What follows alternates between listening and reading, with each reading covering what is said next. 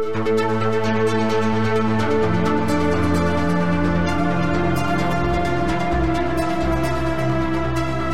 and welcome to the Sensibly Speaking podcast. This is Chris Shelton, your host. Thank you very much for inviting me into your home this week. We're going to get right to it. As you all know, I have been focusing on or making the focus of a lot of my discussions lately around the topic of coercive control and cult control and what's that all about.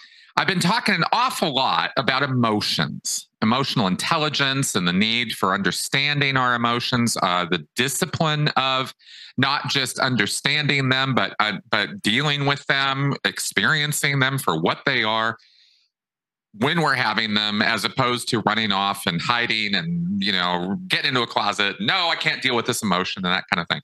Well, imagine my surprise when I am talking about all this stuff, doing all these things, and I am reached out to discuss a possibly to do this podcast we're doing today.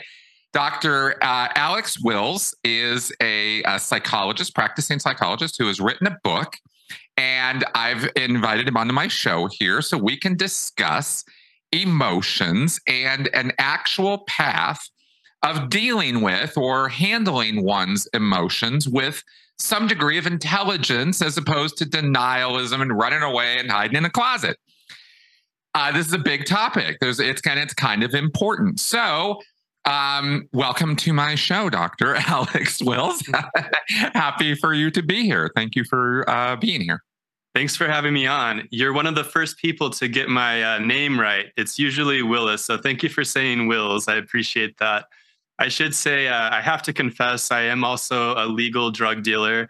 I am a psychiatrist, but I swallowed a psychotherapy pill in my residency training. So psychotherapy is my passion, and that's really what I love to do with my patients. Awesome. Yes, I have to say I am not the topic of this show, but I will just drop the comment that I do feel we are slightly over medicated. I am not anti-psychotropics at all, but I am a little bit against the, just exclusively prescription form of medication. And I am against the idea of general doctors, MDs, prescribing psychotropics. I think that's an area where we run into maybe some of that over medication. I see train wrecks every day where I have to fix some issues that were, coming to me from those situations. So I can appreciate that. Yeah, exactly.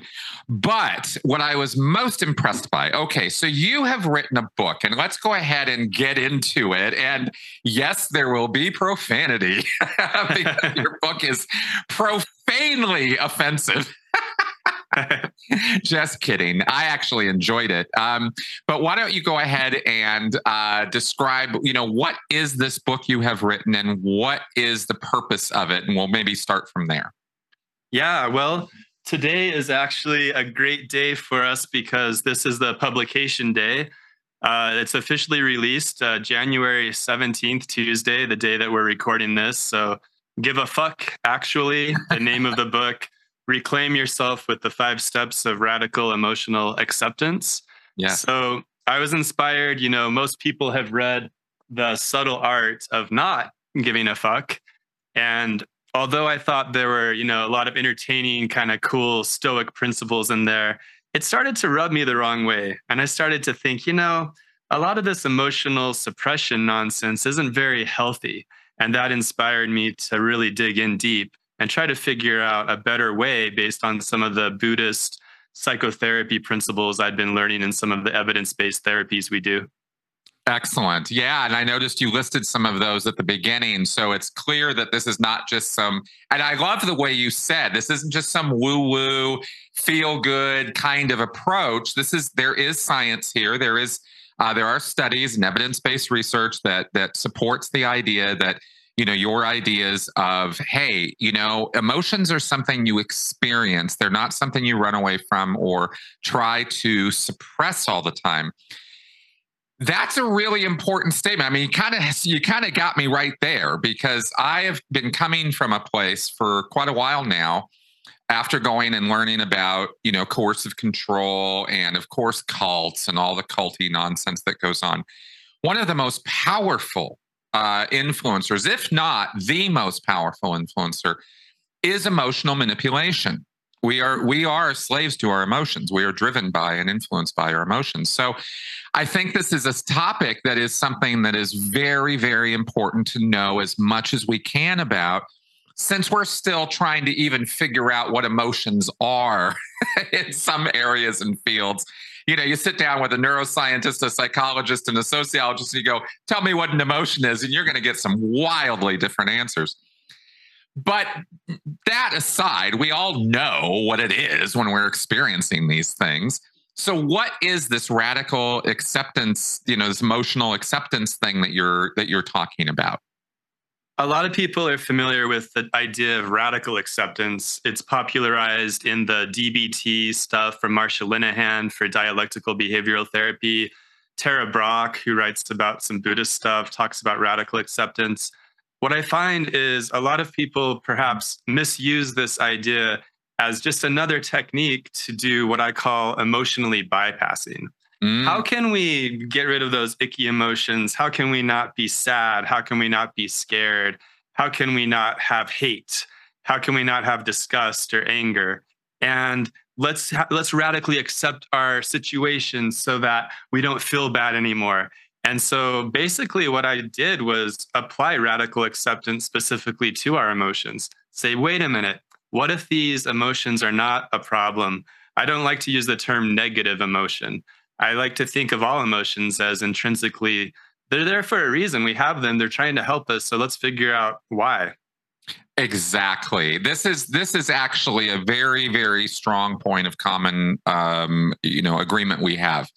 I have come from a place in the Church of Scientology where L. Ron Hubbard, the inventor, founder, writer, whatever, came up with a system of emotional manipulation and control that was quite complicated, quite advanced. And he actually took a whole range of emotions. I'm not going to say all of them because I don't know anybody's made a list of every emotion, but he made a lot of them and he numbered them and he put them on a scale. And he said above this point on the scale is positive emotion, and below this point is negative, or what he called misemotion. And one of the ways that you manipulate people with this is you teach them very carefully that certain emotions are wholly inappropriate in almost any context. Anger, fear, grief, upset, apathetic feelings, those useless kind of days that we all have. All of this are categorized, all of these feelings are categorized as misemotion in Scientology, and bad and wrong. And worse, on top of that, you have this additional layer of you are the one who creates and is therefore responsible for all of your emotions at any moment in time. Well, that's just not right either, because emotions are almost all response based. So it's quite, and we don't have control over that. It's what we do about it that we might have some degree of control over. But the nature of emotions, I believe, they tend to take control for periods of time. So I'm curious, given what we're talking here about radical emotion acceptance, where do you draw lines at appropriate, inappropriate? How do you see this in terms of how it's empowering to accept emotions versus how others might use that as a control mechanism? I want to get to that, but I have a quick question. Yeah. Are you telling me when Tom Cruise laughs with maniacal joy, there's something that not exactly true or sincere about? I don't understand. Yes, I might be saying something like that. Yes. Okay. Just checking. Yes. Yeah. All right. Because he was my role model before this conversation. Just kidding. Oh, I'm sorry. I'm sorry. I've broken your icon there. Yeah. Tom Cruise is definitely not what he appears to be. To answer your question, I find it very helpful. There's a book called How Emotions Are Made, and that goes into the latest science about emotions, what they are. It's very helpful. However, practically, we're living in the real world with relationships. So what's going to be most helpful for us is to think about it kind of like a phenomenon. There's this phenomenology of emotions, and these are some of the most sacred and important parts of being human. So let's look at the reality of what that experience is like. So I'm very careful to define emotion as that pure visceral sensation that you get in your body or in your mind that just sort of, like you said, happens to you. It's like we have this emotional antenna, and you didn't wake up saying, I'm going to be all pissed off and angry today, or I'm going to have the emotion of hate all day today. It just sort of happens to you based on the reality of your situation, your relationships. And so all of the emotions are giving you priceless data, just like the colors of the rainbow. We don't walk around saying, you know what? I don't want to see red today. There is no red. I don't have red in my life. And, I don't give a fuck about red. That would be insane. That would be, crazy making or gaslighting yourself. Yet, That's right. we gaslight ourselves with emotions all day. How many patients have I had come into my office and say, I'm not an angry person. I don't get angry. I mean, oh my God, like what, that makes no sense. What would it, like anger? I mean, just stub your toe and you'll know that you're a human, and anger happens to you as the swear words start flying out of your mouth, right? That's right. That's right. It's that level of of denial about our emotions or our emotional life that I find disturbing. Maybe disturbing is too strong a word, but like there's something wrong there, and yet a lot of people have been sold on the idea that that the positive, good, normal thing to do.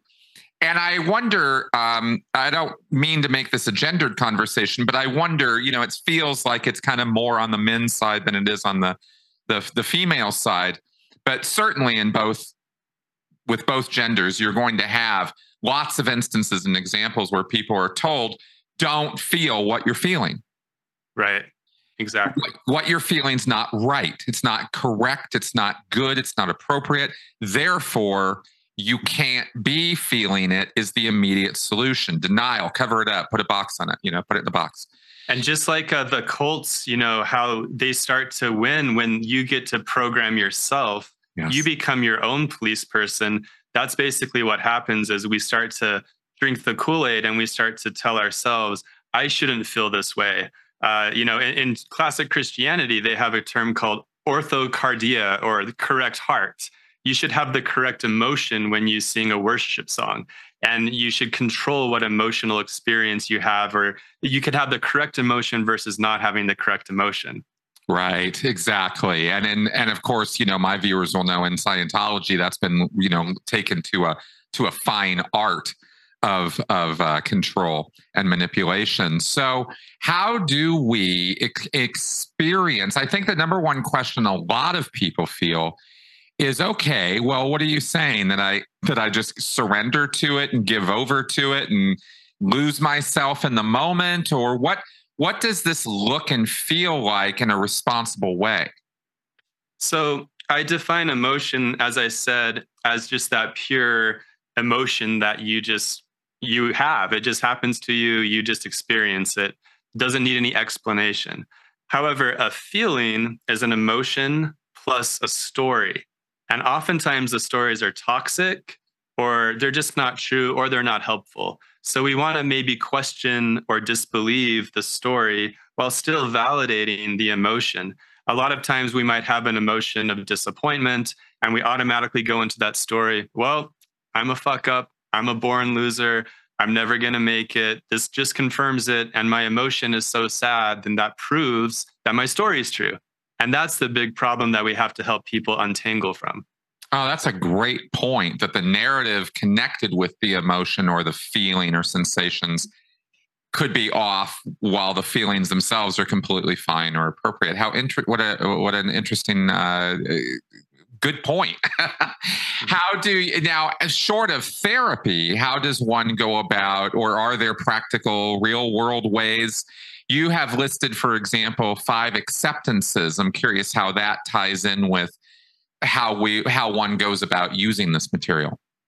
Yeah. So in the book, Give a Fuck Actually, I obviously can't do psychotherapy with everybody. And I use fictionalized characters to hopefully help people find themselves within the examples and stories. The 5 acceptances take you through step by step on how you can really quickly in real time simply become aware of what your emotions are, try to get that emotional data, learn from it, act on it or not act. Oftentimes, you don't need to do anything. You don't need to throw a cat out the window or whatever the behavior might be. And finally, my favorite step is the last one, which is to have gratitude for the emotion. Because if you can find sincere gratitude for sadness or fear, that's the magic that helps you to get at peace with reality. There's no longer a problem. You see that there's a purpose for whatever the emotion is, and no matter how intense it is. Yeah, I liked that. I liked that approach because if you're not honest with yourself and assessing how you feel and experiencing that, then to that degree you're living in either a kind of a denialism or an oppressive suppression situation for yourself. And I of course know exactly what that feels like. Did it for years and years and years.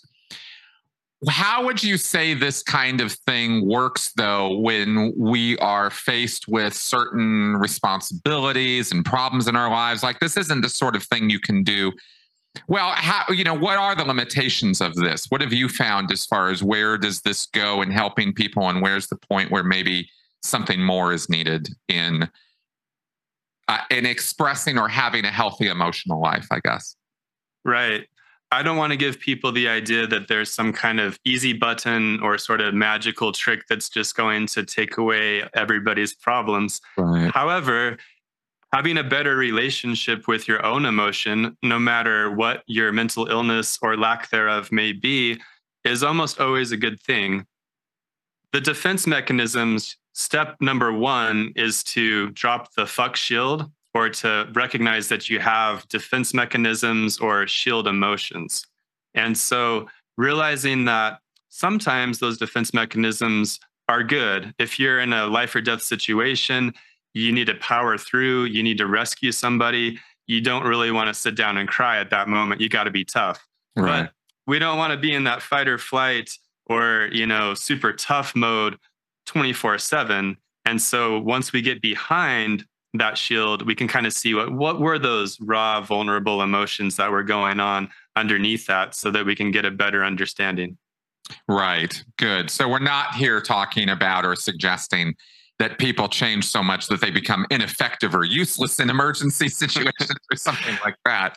Right. So you still have to learn. And again, this is, I think personally, from my own, view of this, I think it has a lot to do with judgment and with sort of the rhythm or pacing of your life. It's okay. Well, maybe I can't, deal with this right in this moment because there's an emergency, there's a situation that has to be dealt with. But that doesn't mean because you pack it away for a few minutes or for an hour or two or whatever the emergency is, that you don't then deal with it later rather than, oh, well, I don't have to deal with any of that. Yeah. The problem is, I have patients that have packed away anger for 20 years. Right. They literally are in denial that they have ever even experienced the emotion of anger in the last 20 years. Wow. We don't want to live our lives in denial of, hey, we're humans, we have emotions, they flow like waves, they come and go. Sometimes they're tsunamis, sometimes they're very calm. That's it. It's not a problem. The subtle art of giving a fuck creates this entire huge problem where I got to pick and choose what I give a fuck about, and emotions are overrated. It's like, no, emotions are really the essence of being human in our relationships. Imagine being human and living your life without having emotions, without being connected to people. It's not human. Well, exactly. And I think what you just said echoes the exact basic sort of approach I have with this, right? Is that emotions are undeniable, irrefutable, and unstoppable. And so instead of trying to refute them and stop them and deny them, maybe we should instead try to listen to them and deal with them. It reminds me, I always sort of go back to this one because it's something I think everybody can get their head around real quickly is eating. It's like that. It's like you can deny, oh, I'm hungry right now. Well, I'll put it off for a little while, but you don't have that long. You've got to really deal with it. It's something your body is doing, and it's not going to stop just because it's inconvenient or a problem for you or socially awkward. So I really think learning how to deal with this is a really stronger approach. I like that analogy about the hunger. It's very true. Yeah, thank you. How do you go about education on this topic? Because I imagine, you can't have people diving into the literature on DBT and things like that. How do you put together material that helps people understand? Is that what this book is? Are there other things you've used? One of the greatest challenges and joys in psychotherapy is you're taking all this academic stuff and these theories and the science, and you're making it real for the person's life. You're helping the rubber meet the road. You're helping them to get coached into making this a reality. We're not here to just educate them and say, hey, here's this new philosophy, go study it, or follow these 5 steps and it's going to be easy peasy. But it's about really helping them embody the truth. And my job is really to connect people with themselves, connect people with all of themselves, their emotional self. And after that, I don't really need to give people advice or tell them what to do or help them, because they kind of already know what to do once they're tuned into their own emotional compass. Perfect. And what sort of things do you run into? I've gone the gamut of discussing or talking about emotional needs, the fact that we have them, they're real. They're not a bug, they're a feature, they're something we're supposed to have. We're supposed to experience these things. But they're, of course, therefore very easily manipulatable to get us to, dance to somebody else's tune. So when you run into somebody who comes into you for therapy or advice or something, and they don't even know they have emotional needs, where do you because that's one thing I've run into in talking about this is some people are just like, wait a minute, I have what? So sometimes square zero is really where you're starting. What has been your experience with that, and how have you dealt with it? Yeah, I define desires, emotional needs, preferences as a type of emotion, right? I don't know why I happen to love chocolate ice cream, but I don't really care too much for mint ice cream. It's just some part of me that has this desire, this innate desire for something. And tuning into those desires and seeking to somehow fulfill whatever our desires, preferences, emotional needs might be is really essential for mental health. And I don't use the word emotional need lightly, because it is a need. If you don't believe it, try to live without getting it fulfilled, or at least having hope that you can get it fulfilled. You will end up suffering with depression, anxiety, addiction, alcoholism. You will have mental health problems because you're living in a state of suppressing your desires for whatever it is that you want. That's right. I could not agree more. I happen to think that it is bedrock to understanding so many of the mental health issues and problems that people experience these days. So let's say you have begun a series of, or you begin a course of therapy, or you've been working with people, or people are interested in this and want to know what can they do for themselves. In other words, what are the steps? What are we doing here in applying and learning and applying radical emotional acceptance? Yeah, if you'd like, we can run through the steps kind of briefly as sort of an overview. We kind of touched on step number 1, which is to drop the fuck shield. Recognize that you are using defense mechanisms. You have defense mechanisms, anger, humor. These emotions can shield us from more vulnerable emotions underneath. And if we are able to look deeper, if we're willing to look deeper, we can get to step number 2. Simply name the fuck, name the emotion, list out. I'll have my patients just simply in 10 or 20 seconds, I'm like, okay, list out your top 6 or 8 emotions right now and their intensity. It's like, okay, I'm feeling sad. I'm feeling really sad. I'm feeling scared. I'm feeling regret. And you can list them out very, very quickly. And all of a sudden, that's such a powerful thing. I know so much more about that person after 10 seconds than I would if they talked to me for an hour telling me the long, long story of he said, she said, whatever drama's going on. So we cut through the drama, we get straight to the emotion. You can do this for yourself, and you can do this for your significant other in your relationship as you communicate about each other's emotional states. Again, just in real time, very quickly. We get to step number 3 next, which is to listen to the fuck. Just try to get the wisdom. What are these emotions? What is this emotional data trying to teach us? How can we learn from it? What is my wisdom? What is the best thing to do or not do? Which brings us to step number 4. Act on the fuck or don't act on the fuck, depending. You can decide, do I need to ask for help? Do I need to take action? Do I need to meditate? Do I need to take a break? You can make the most emotionally informed decision about what to do based on the emotional wisdom. And then finally, step 5 is to thank the fuck or try to find that sincere gratitude for these negative emotions and these painful emotions that you so desperately needed to fix and get rid of before. Find gratitude and thank them, take them as part of yourself, welcome them because they're part of you and they're trying to help you. So end the war with yourself. Nice. Okay. I'm reminded of the 5 stages. I know you mentioned that in your book as well. Was your research or work on this related to that in some way, or is that just sort of a coincidental connection? Like the 5 stages of grief? Yes, I'm sorry. Yes, the 5 stages of grief. Yeah, yes, those. Yeah. There's a lot of steps and stages out there. Oh, of course. I'm so sorry. No.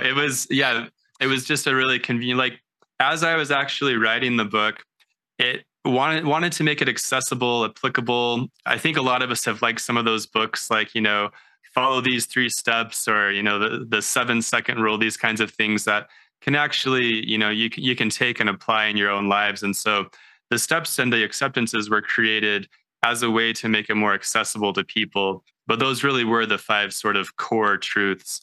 And yeah, there's some similarities with like the stages of grieving and so on, just recognizing that these different stages happen. And just like with the stages of grief, you don't have to go through them in a linear way. In fact, you often don't. You can bounce back and forth between, denial, acceptance, bargaining, all of those things. And the same with the 5 acceptances for radical emotional acceptance. You can start on step number 5 and practice gratitude for the emotion right away. You can just, stay stuck on step number 3, trying to find that emotional wisdom. You don't have to go through every single step every time. Right. That makes sense. And like the 5 stages, and as you mentioned, you kind of bounce around between them. And that includes, of course, this idea of acceptance, that there's going to be some sort of graduation or final stage where it's all going to kind of resolve and you're not going to have to deal with this anymore. And I haven't found that to particularly be exactly how it works in the real world. And acceptance is something that comes and goes, and some days are better than others, if you know what I mean. And so maybe we come to a place of acceptance, but then maybe a month later, we're still stewing in some stuff again. And maybe we have to go through some things again. Is that what you find true with how you're dealing with your patients? Yeah, with radical emotional acceptance, it's a bit paradoxical because we are accepting that some days you're going to be on your raft in the ocean and it's going to be calm waters, and that might be very pleasant. And some days you're going to be in a tsunami. And if you want to become good at surfing, you're not going to fight the wave and win. So instead of trying to, get rid of the wave and fix the wave and pretend that you're not on a wave, it's better to just become a good surfer. So radical emotional acceptance helps you to be at this like Zen peace while you're simultaneously surfing a tsunami. An example from my life, I recently went through a pretty horrible situation with my company, and I had several days of extreme fear that I would rather not have, of course, if I were God. None of us are God, so we get to, experience these emotions that we don't get to play God with. And in the midst of this, I was practicing radical emotional acceptance because I try to practice what I preach. And I was surfing this tsunami of fear relatively at peace, although I knew that I was going to be on this wave for several days because of the situation. I didn't try to fix the fear or get rid of it. by having gratitude for the fear actually helped me to be aware, alert, ask for help, and get the guidance I needed to navigate out of this situation. So having that sincere gratitude really helped me be in a state of peace simultaneously with extreme fear. So if that can be possible, you can do that with pretty much any emotion. Yeah, I agree. Would you agree that it requires a degree of discipline to be able to do something like that? I like to reframe things. I think so. The answer is yes. Discipline. When I'm working with patients, it sounds icky. I'm like, I don't want to discipline. I think of it as a simple choice. You could choose to wage war against yourself and fight your emotions and complain all day and be a victim because I can't live with this fear anymore. Or you could simply choose to say, hey, this fear is here for a reason. Let me be curious about it. Let me make friends with it and see how it can help me. Right. And yeah, I know the word discipline is an unfortunate choice, but I just can't come up with a better one for the concept of what I try to get across. Because I analogize critical thinking and emotional intelligence, and I kind of package those things together a little bit. Other people don't so much, but I'm thinking that if you don't practice it, like a martial art, if you don't practice it, you can study how to throw a punch, but if you don't do it, you're never going to get good at it. You're never going to win a fight. And with emotional intelligence and with this approach of accepting and experiencing and dealing with your emotions in an honest and full way, it seems that there is some degree of fortitude, courage, honesty. Even we can even bring in concepts of integrity in terms of how one goes about dealing with themselves and their inner life. And I'm wondering, because we like to lie to ourselves a lot, if we're being honest, how do you deal with this with your patients, or how do you encourage people in the broad world to overcome their fears, their doubts, their I don't want to, it's too hard, I don't want to do that right now, or just simply forgetting how to do it and just kind of losing it for a little while and then kind of feeling bad afterwards and I didn't do that right. And then that comes another cycle of self-invalidation. So how do you encourage and help people with that? I like to be humble and honest and share. I created the freaking book, and it took me a couple months of practicing what I preached and choosing, just making it a habit. And I do like the word discipline because it does convey that reality, making it a habit intentionally of rewiring the way that you think, your relationship with your emotional brain. Instead of I gotta control, I gotta fix, I gotta avoid, you're having this arms wide open welcoming. It takes a while to wrap that around your head and to really make it real. And with therapy, I love people will come and they will have their stories and they will have their successes and they'll have their failures. And each time we just it's like coaching, it's like learning a new sport. You say, okay, so what alternatively could we have done to have a better relationship with our emotion in the midst of that problem or shortly thereafter, after you blew a fuse or whatever happened. So just, again, making it a very easy, simple choice, an alternative that can work rather than being punitive or getting down and trying to make it like a very hard kind of task. It's easier to think about as like, hey, here's this alternative. Let's keep trying it and see what happens. Yeah. Okay. And then what about when there is emotion-based trauma in a person's past that they are leery of or worried about approaching or going near, or they feel might be a bit too much to deal with, and yet they feel, well, this is, and I've heard this a few times in a few different ways. I'm not trying to be super, super specific. I'm trying to think of like, well, a lot of people think that there's some kind of big trauma or problem or abuse in their past, and there often is. And they struggle to deal with that in the here and now. So I guess I'm asking, what's the sort of relationship between, okay, I know I got some stuff that maybe I should deal with in therapy, but I still want to do this in the here and now. How do I deal with those landmines, so to speak, in my emotional past? Right. I should say that we do take PTSD, severe trauma, these medical mental health conditions very seriously. And we do encourage people to get a high level of professional care that they need. We don't want to just say, hey, follow this simple thing and it's going to fix all of your past traumas or whatnot. Of course not. Right. However, having a better relationship with our emotions is almost always helpful. With past traumatic memories, traumatic events, the end goal of the trauma therapy is to allow the patient to still have their memories, because you're not going to delete anybody's memories. You can't go in there and just like, cut all that out. So they're still going to have the memories of what happened, and they're still going to have emotions come up about what happened, as they should, and to come to a place of peace about that. You know, there was a patient I had that went through a horrendous breakup to the point that they were suicidal after this breakup. Their fiance left them and they thought that they were going to live forever with this person. And they were just waiting for a bus to hit them. They couldn't wait for that to happen. So, in this person's subjective reality, it was pretty much as bad as it could get for them.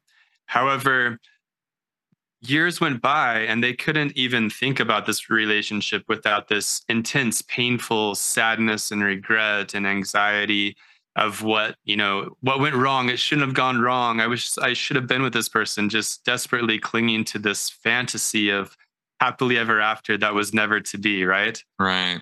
However, by practicing radical emotional acceptance, they've come to the point of, when they think about this person, yeah, there's still a wave of sadness. There's still a wave of emotion, and that's okay, because that's reflective and is proportional to how much they love this person.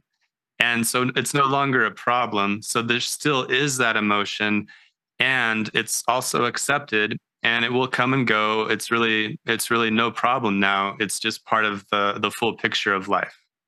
Interesting. Very interesting. And yeah, that's exactly kind of where we want to be moving people towards with this, is so it's not so traumatic. What about things like where you're dealing with, how do you navigate or try to, I guess I'm asking, what would be some principles or what would be something people could use in trying to navigate emotional disorders or issues or problems, either depression or long-term anxiety issues that bring in a lot of worry and fear and upset at random, with seeming no conscious trigger. It's just suddenly feelings are happening and they are strong and sometimes overwhelming. Does this have any application in that direction? Right. Having a better relationship with our emotions can always be helpful. Everyone's different. Everyone is quite unique. I love doing mental health because every single patient that walks through the door is another mystery to figure out, another novel to read, and I love it. No two are exactly the same by any means. Right. However, there is, biological depression, biological anxiety. There are severe diagnoses that need to be evaluated by a professional. Mhm. However, I do find with the majority of folks that come to see me, there's a lot of room for improvement with their own relationships with their emotions. A lot of people who have anxiety disorders and panic disorders, for example, their relationship with fear is pretty much like, I'm going to control you. I'm going to master you. I'm going to avoid you or fix you. I'm going to live a life without fear. And it blows up in their face and they're incapacitated because they have so much anxiety. So if we can teach them how to have love and gratitude for the emotion of fear, then all of a sudden there's no more problem. And oftentimes they can get off of medications. Nice. Wow. So there has been sometimes this approach has opened up doors that maybe the person thought were never going to even be, they didn't even know there was a door there. Right. much less that they could open it and get some help with that. So that's actually really good. I was wondering what sort of things surprise you or what sort of things surprise them in the process of learning and applying this. Right. It's often surprising how easy it can be. There was a teacher, Noah something. He had a group called Refuge Recovery for addicts or alcoholics. And he had this little saying that it's a roadmap problem. The reason that people aren't getting better when it comes to addiction or mental health issues is because they haven't been given the right roadmap. Anybody can follow a roadmap and make it to the right destination if they have the right roadmap. So I like to think of things as, okay, this person has tried everything, but they're not getting where they want to go. So let's look at it and see, can we give them a better roadmap? Is radical emotional acceptance the right roadmap for you? And let's get you to where you want to go. And then they take off running. You don't really have to do much because now they have the proper instructions instead of getting sucked down rabbit holes of, spirituality or cult stuff. Or, I mean, everybody out there has an answer for how to make you happy, how to fix your problems. And they're selling it all over the place, Oh, very much so. Very much so. And I think it's that acceptance point or, part of this that appeals to me so much because we seem to live in a world of that is modeled around an awful lot of denial, as a general rule, outside of even therapeutic models, just in the world at large. It's just sort of, well, things aren't the way we want them to be. But instead of just dealing with the reality of that, it's, well, no, I'll put this facade or picture in place instead, and I'll just look at that. And that's how the world actually is, whether, whatever mosaic you're creating, whether it's L. Ron Hubbard's Thetans and, operating Thetans and all that, or whether it's, some religious answer or some metaphysical answer or whatever. Even science people can do this. They get all delusional about it. And science will fix everything. And they're like, not quite everything, So it's hardly surprising that we would do that with ourselves at an individual and micro level with our own emotional life. Social pressures and stuff seem to be a big influencer on that, when to behave, how to behave. You're taught these things as a kid. What do you find, though? I mean, I'm sort of throwing things out here, but what do you find as the biggest barriers to entry in getting people to look at, be aware of, even open up about their emotional life? I sit in a pretty privileged position because by the time folks get to me, they're ready for help. If you go out there, talk to your friends, relatives, people on the street, a lot of people are not ready, and you might be throwing your pearls before swine, so to speak. Right. A lot of people come to see me, for example, because their wife or their husband made the appointment for them. They're like, you need help. And they're very reluctant to see me. However, we work on building rapport as a main thing with therapy. And we try to get to the heart of, what emotions are going on and why are you discontent? It's always a great challenge. It's another puzzle to solve, right? Absolutely. Well, let's take a look at maybe a more specific example, like somebody who comes with like an anger management issue, for example, or an anger problem. Like we don't want, the idea here is not, oh, good, well, all anger is great. We're just going to accept all of it. And you can just go Hulk fest anytime you want down at the mall or at the restaurant or whatever. Have at it. It's all good. We're accepting your anger. I don't think that's where we're going with this. So how do you approach and deal with something like that? Absolutely. And anger is such a great example because it's a very easy emotion to get in touch with. That's why it's the prime example of the shield emotion. When you're angry, no one's going to fuck with you because you'll kill them. You're in charge. You're the Hulk, right? So yeah, I want to be angry because people are intimidated. They're going to back off, right? So underneath the anger, we try to get to those vulnerable emotions that are happening. And of course, we want to be very careful to separate out the behavior. Step 4 is to act on the fuck. So we don't even get to action until step 4. So by all means, let's validate the anger. Let's validate the emotions underneath the anger. Let's not validate behaviors that might get you thrown in jail, though, right? Right. I like to tell people the truth that I'm a very angry person. I have intense anger happen, randomly throughout the week because anger happens to you. You don't wake up thinking, man, I want to be angry today. However, your spouse does something to you, or fails to do something that she promised to do, or somebody does, That never happens. What are you talking about? some horrible crime. You stub your toe, or you get a disappointing news from the IRS that you owe $1 billion. Something happens, and so yeah, the anger just can be very sudden and intense, and it can just fly.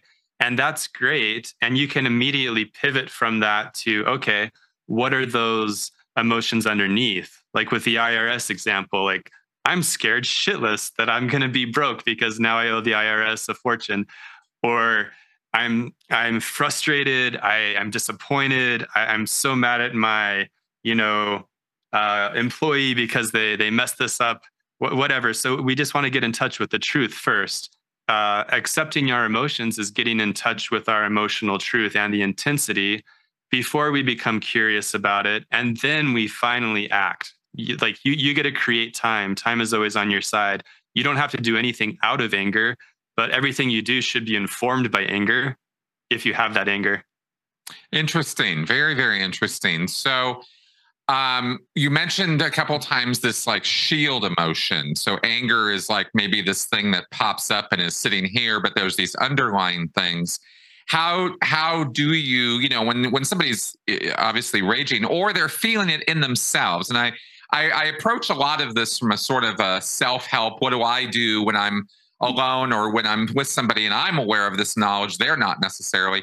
Like, how do you stay mindful or aware enough in the moment to deal with that in a healthy way versus a, Hulk smash sort of way? Yeah, I definitely have a lot of patients that have such intense anger. They're gone. They do not have that thinking part of their brain. They are primitive ape. They're wanting to just cuss up a storm, and they want to break things. So we have anger management groups. We have techniques that people can use to give themselves some distance. For example, it takes the average guy about 22 minutes from the heat of anger to get back to a state of calm. So go on a walk. You have a go-to behavior that's safe so that you can get yourself back into your thinking brain, and then you can go through the steps. But for most people that don't have such an extreme uncontrollable rage disorder, we call it intermittent explosive disorder. Mm. Most of us can take a moment and just automatically get curious, like, okay, I'm mad as hell, I'm pissed off, and I'm scared, and I have disgust and disdain and hate and whatever the emotions might be. And in real time, you can process that, and you can say, I'm going to make a decision to do an action that is proactive. I'm going to do an action that's going to help me. I'm going to do an action that's not going to make things worse. So you have that fuel of anger that you're channeling into a positive behavior. So it becomes a win-win. Right. Does a similar sort of thing work for people who are experiencing other levels of what they might think of as non-optimum or potentially incendiary behavior if they were to be into the throes of grief or some other kind of a fit of depression, for example? How does that work? Right. What comes to mind is an example of suicide. Some people are so distraught after loss, maybe the death of somebody, the loss of a relationship, whatever it might be, that they just want to escape. And suicide is, solution to escape that's guaranteed. And so they start to have some ideation about that.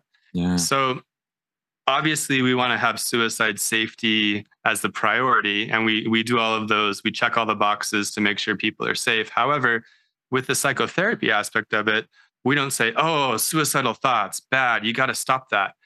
Instead, we say, no, curiosity. Like, you have such intense emotions going on right now that you'd rather not even be on this planet. What's happening there? What's the intensity of this sadness?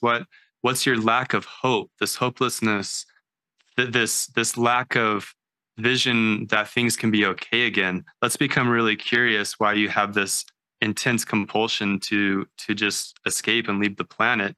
And then we can have a pathway to go into those vulnerable, deep deep, sad emotions and start to validate them and say, yeah, you should be intensely sad because you just lost the love of your life. That makes sense.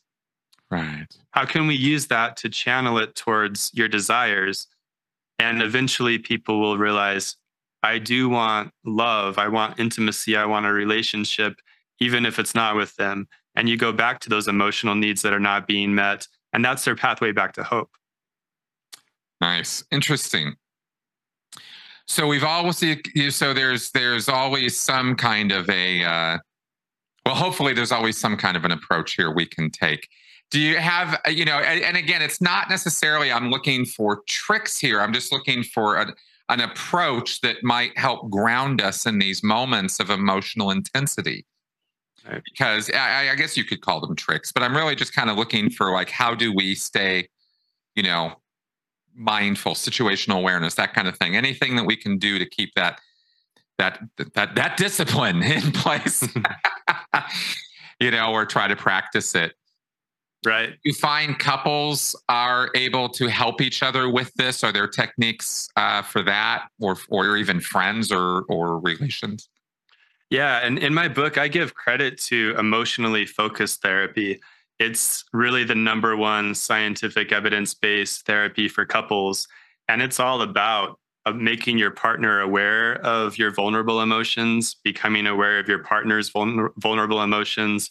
It automatically, for those of us that are not sociopaths and still have our mirroring neurons in the right place, it just automatically awakens empathy and you can reconnect without being defensive. So I recommend emotionally focused therapy to everybody and their dog, because over 85% of couples report amazing results after just a short, number of sessions with that. Yeah, I actually cannot recommend that enough as well. I not from the point of view of, my wife and I have gone and done that, but literally just doing the work we have done and the work I've done, with emotions and stuff, and bringing all of that into the mix has been, radical. it's been quite helpful, to bring all this in. And that's really what was showing me or telling me how important this was the behavioral changes over time that I was seeing both in myself and my partner, and through the work we were doing, trying to be more aware and accepting of our emotional life rather than that denialism. What do you find are the most powerful reasons why, or the reasons people stick on, no, I must be a solid shield. I must be strong. I must be, this thing that people have, which has been correctly and incorrectly at times labeled toxic masculinity, or, this emotional withdrawal that people engage in. Because it's, there is this masculine thing, and there are definitely problems with it.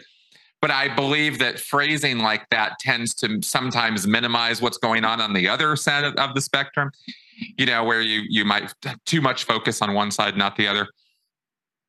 Right. Regardless of that, what are the barriers you run into in trying to even get people to open up to this? Yeah, like you mentioned, the toxic masculinity and even just, masculinity in general. I remember as a kid, I love my dad. He's the greatest dad ever. And he was just raising me the way that he was raised, I'm sure. But I remember feeling down one day. I didn't even really know why. I was just kind of feeling sad. And I noticed my dad was out in the backyard. So I went out just to kind of be around my dad. And he saw me walking up, and I think he was, doing some yard work. And he's like, stop moping around. And I was just kind of taken aback. I'm like, oh, okay. And so, like, I guess in retrospect, I didn't get the connection and intimacy that I wanted at that moment. And I was also given a message that don't come around me if you're looking all sad. And there's no place for that here. And I was only, I don't know, 6 or 7. But I remember just feeling this sort of, pressure. Like, I'm like, well, I want to be like my dad. I want my dad to love me. I want my dad to like me. So I got to take that lesson to heart. And so when I'm around people, I need to buck up, and I need to appear to be happy. So every culture, and it's fun to have this conversation about different cultures. I lived in Japan for a long time. throughout the world, it's like they have their own subtle art of gaslighting ourselves with emotional suppression. And that's Right. perpetuated by the culture. It's what, we've always done. Life, we're coming out of, it was very, very hard to just survive for eons in this world. And in order to make it, you had to really be in those defense mechanisms. You had to be strong. You had to be stoic. Emotions needed to be repressed just to kind of get by. At least that's what they believed. And now we're seeing the detriment of that. Well, exactly. And I think we're trying to struggle to find a healthy balance where we are not, sort of, well, I think as some people might put it, or as some people might characterize it, we're not trying to wimpify society by bringing, everybody down to crying, blithering messes every time they run into some problem. That's not what we want. But at the same time, if we don't get an honest assessment of ourselves and our inner life, then we bottle it up and we end up with the opposite extreme of child abuse, spousal abuse, cult manipulation, really abusive, nonsensical behavior, violent behavior, because the power of these emotions can be so strong when we bottle it up and try to deny its existence. So we don't want one extreme, but we don't want the other either. Trying to find this happy place in the middle. Any final bits of advice as to how we might get there? Well, as we talked about before the show briefly, I'm also fascinated with cults. And so I'd like to maybe have the conversation again sometime with you, specifically applying radical emotional acceptance to cult deprogramming. And in the book, there's a chapter on a lady who got out of a toxic, abusive relationship and really reconnecting people with their own emotions, getting back in touch with their emotional compass, I believe is an essential piece of helping them navigate out of those relationships, those cults, those abusive groups. I think that's absolutely spot on, and I think that's a great idea as a more specialized topic for discussion. So I think I will read that chapter specifically, and I think we will get together on that because that sounds like a very good idea. I would very much like to do whatever I can to help my audience, who are a lot of ex-cult members out there, or survivors of domestic violence and spousal abuse and predatory relationships too. Same dynamics, same emotional control, same nonsense. So I think that could be helpful if we were to do a more focused approach on how we might apply these five fucks to an ex-cult situation specifically, or a coercive situation. But I think Awesome. What we've covered here has been pretty useful as a general basis. Were there any points that we missed that I didn't ask you about that I should have, or that you want to say? No, but I've really enjoyed speaking with you. I want to talk with you for hours because we have so many things in common that we're passionate about. And it's really been great to get to know you. People can go to radicalemotionalacceptance.com. That's the hub for the newsletter and all that jazz. And if you guys wanted to help me out, I'd really appreciate it if you left good book reviews on Amazon or Goodreads. That would be cool. Today's the release day, so want to get this information out there to as many people as possible to help people that really need it. Awesome. Well, the good news is we're getting this posted this week, so I don't have any big queue lineup here. So we're gonna get this out this weekend, and I really do. I'm telling you, folks. This is a simple book. It's easy to read. It's not this big weighty tome. It's very practical. I do recommend it. From what I've read of it, and in speaking with you today, I think that people will get something out of this. So, where can they find the book? And is it just published as a book, or is there an audio and digital? How do they get it? Yeah, it's anywhere fine books are sold in the English world. You can go to radicalemotionalacceptance.com if you want a signed copy. Everything will be on the website. You can go to Amazon, Barnes & Noble, wherever you like to buy your books, and it should be available. There is a bestseller campaign going on right now for the ebook version of it. It's not yet an audiobook, but I'm hoping to get Peter Coyote, who did the 4 Agreements, because he's like my favorite narrator ever. So if anybody knows Peter Coyote, hit him up for me. Awesome. Okay, good. Maybe somebody, you never know. I run into things all the time with people. So, okay, folks. So there's our show. I hope this was interesting, informative, and educational for you. It certainly was for me. And I want to thank Dr. Alex again. Thank you, Dr. Alex Wills, for appearing on the show here today. I very much appreciate it. Thanks, Chris. It's been great. Awesome. All right, folks, hit that like button, hit that share button, get it out there. And I will see you next week. Bye-bye.